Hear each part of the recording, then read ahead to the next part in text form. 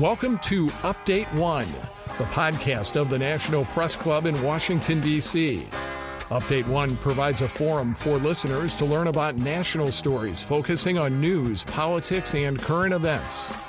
Now, the latest edition of Update One.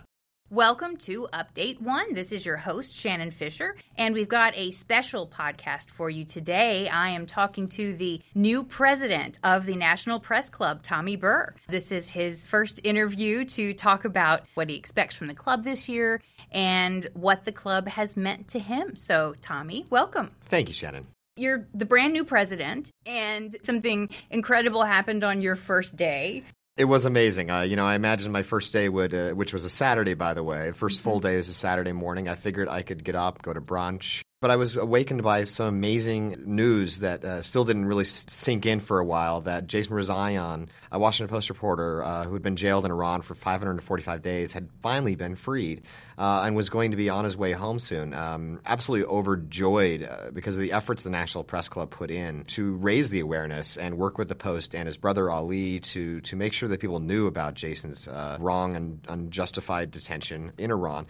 And it was just a beautiful start to the presidency, but also I have to note that this really builds on what John Hughes, my predecessor, did for the club in improving and heightening the press freedom efforts we do here.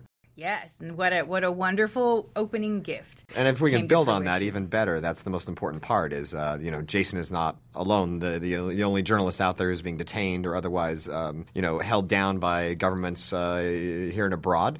Yeah. And we really have to build on that. And the success we had in raising the issue with Jason, I think, shows that we can do this for others as well.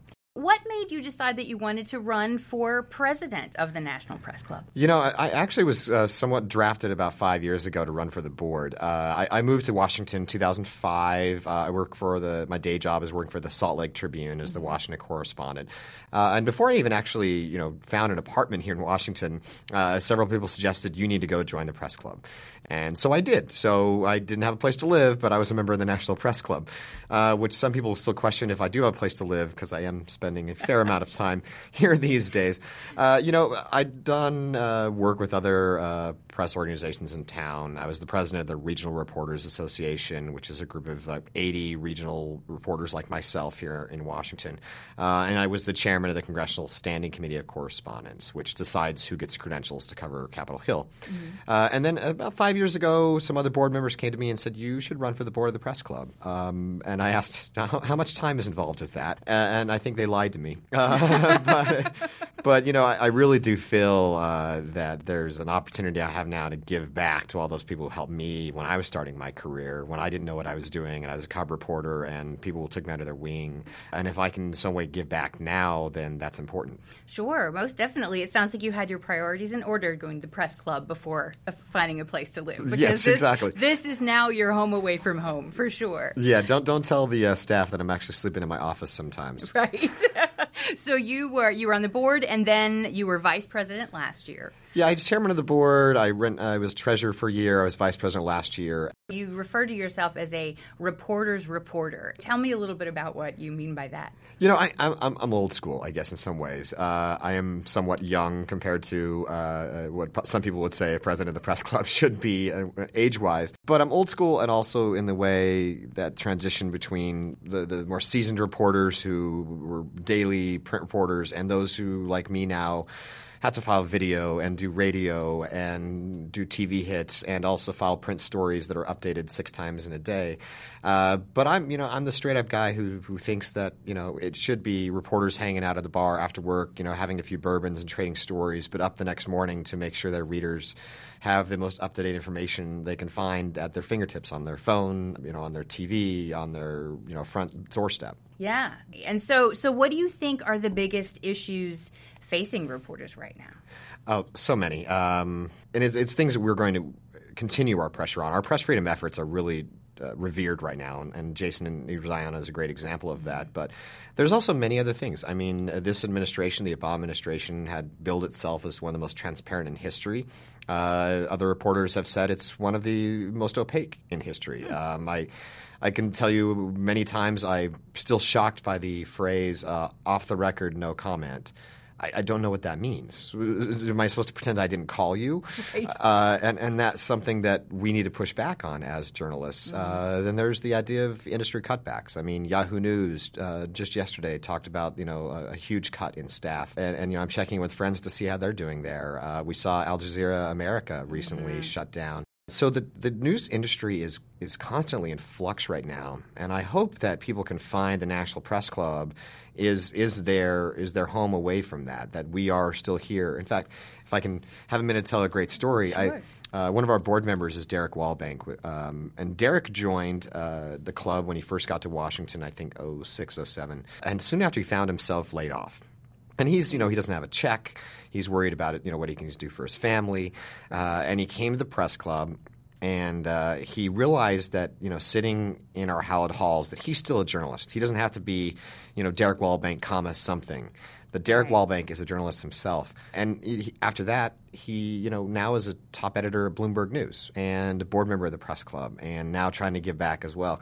And I think that's where we can provide some help in this industry in complete flux, facing governments who want to curtail our efforts or contain us as much as possible. Yeah, it really is a place where people in the journalism field feel they can belong, they can commiserate, they can celebrate together. So what are your goals? Yeah, so it goes in part and parcel with that. But one thing we've kind of failed to do is highlight who we are.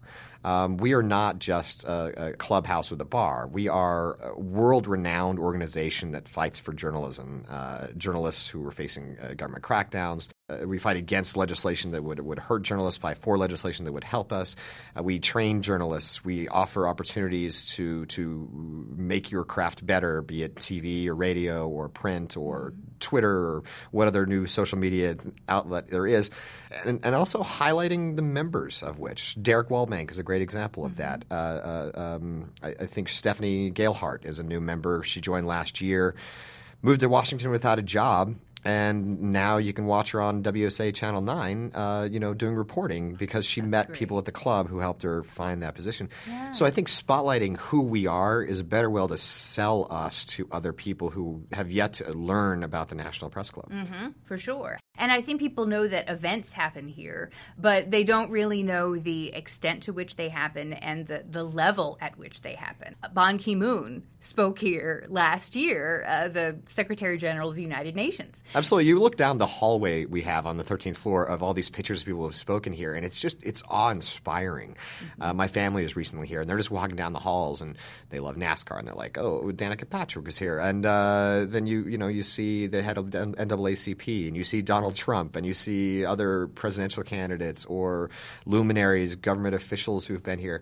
And that's just one of the things we do, just barely one. And I think there are a lot of people who don't know that they can join too. We need to explain that. This is not a invite-only exclusive group. Right. Well, we are exclusive in that we have great members, but we want people to understand if you're a press secretary on Capitol Hill, you can join. If you're a journalist for an online outlet, you can join. If you're a member from Utah, for example, you still have the rights that a member has here in Washington, and you actually pay a little less as a non-resident member. Right. But there are so many things that we do, and it really has this reputation that I think we can build on, and we will build on this year. So what brought you into the field of journalism to begin with? I started working for my hometown newspaper when I was like 12 or 13 years old. I'm from a small town in Utah, very small, called Salina. And I really love the idea of doing something different every day. It's challenging. It's educational. It's fun. As a journalist, say I have to run over to the White House in 10 minutes. That's just neat, and it should be awe-inspiring every time I go to the White House. Every time I step in the U.S. Capitol to go chase down a senator, I know it's going to be a dog for a bit. I'm maybe 2 hours on my feet running after some gray-haired men trying to find him or her, but I have to say that's still exhilarating because these are United States senators, and I'm chasing them down for an important reason. And that's why I would hope you too love the journalism field. Yes, definitely. I mean, we're talking hopefully about things that matter. And I have the same thing whenever I'm driving across the bridge and I look over and I look at the monuments. I think this is history, and we're going to continue to make history. And to be able to be part of recording that, I think it's a big honor. It is. I'll show you the president's office upstairs. I left this from when John Hughes was president, but on the wall is a picture of Martin Luther King. Spoke at the club in 1962, which was controversial at the time because of what was going on. His first national address to the country was here at the National Press Club. Oh, wow. Before that, a lot of the things he was doing was covered by local media. It wasn't covered nationally. And that really helped his star rise. A year later is when he did the I Have a Dream speech on the National Mall. So this is a place that holds so much history, and I hope will continue to be kind of the living history, because there are stories being written upstairs right now by freelancers in our freelance alley, by reporters who are coming here to meet with sources in our restaurants, by people who are covering news conferences here today. Yeah, I mean, the National Press Club, it is a launching pad for people and for information in so many ways. And that's one of the things I'm trying to start this year. Press Club logo is the National Press Club. And I took a little red pen the other day and I wrote a little arrow up and I said, "We are," and a little exclamation at the point saying, "We are the National Press Club," to spotlight members like I've mentioned who are a great edification of our organization. Yeah. Not just our great journalism members, but our great communicator members too, who join because they want to network, they want to improve their skills, they want to have the ability to be supporting an organization that fights for press freedoms. Mm-hmm. And that's a big fight. Will continue to be, and I'd love the day when we're like, okay, we're good. Every country in the world understands the rights of journalists, and they let them do their jobs without interfering. I have a hard time seeing that in my lifetime, but we can keep fighting for it. Yeah, we absolutely can. So what would be your number one objective that you would like to accomplish during your tenure as president? So I think with the sale of the Rockwell painting last year really gives us the opportunity to say we now have a good 401k. We have our future kind of helped financially with a rock solid investment that will be here for generations.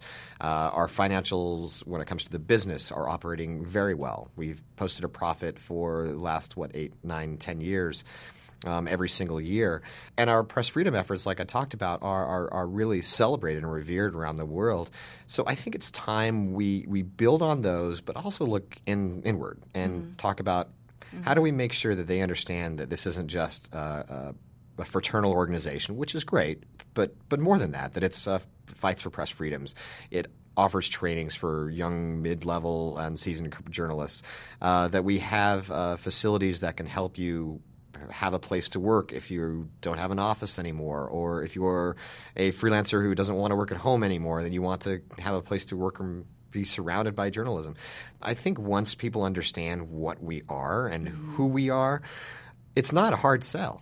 We're not really asking much money to join the club. We're saying you get so many great benefits that it behooves you professionally to join. It does, and it's a real haven. Journalists out there, come on, join. I mean, this is... one of the things I love about being a journalist, too, is sitting around with my friends and be it over coffee or a beer or, a bagel in the morning and just talking about story ideas or running by what I'm thinking about writing, or, they come up with other ideas of, oh, you should call so-and-so. Oh, what about this angle?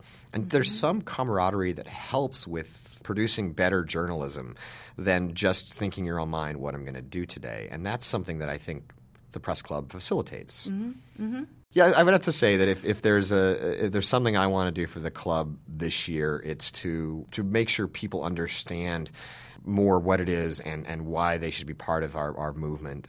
What does the Press Club mean to you personally? It's a place where I've met many of my friends, lifetime friends. It's a place where I feel as comfortable as I do, home or with family, because it is kind of family. It is a place where I feel connected to my industry and my field and my love of the craft of writing and the ability to be here and do things like the 24-hour readathon we did for Jason Rezaian, or to be in an awards ceremony and see a scholarship winner who's face challenges but is still going to step up and seek out that degree to go into journalism. That to me, it's home. Yes. Tommy Burr, thank you so much for taking the time to talk to me today and to talk to all of the members and non-members who are listening to this podcast so they can feel like they get to know you a little better and the club a little better and know what it's going to look like under your leadership. Well, thank you, Shannon. They all should know this is their home, too. Until next time, this is Shannon Fisher. Bye, everyone. You have been listening to Update One, a production of the National Press Club's Broadcast Committee. You can comment on this show or any episode of Update One by going to facebook.com/PressClubDC or on Twitter @PressClubDC.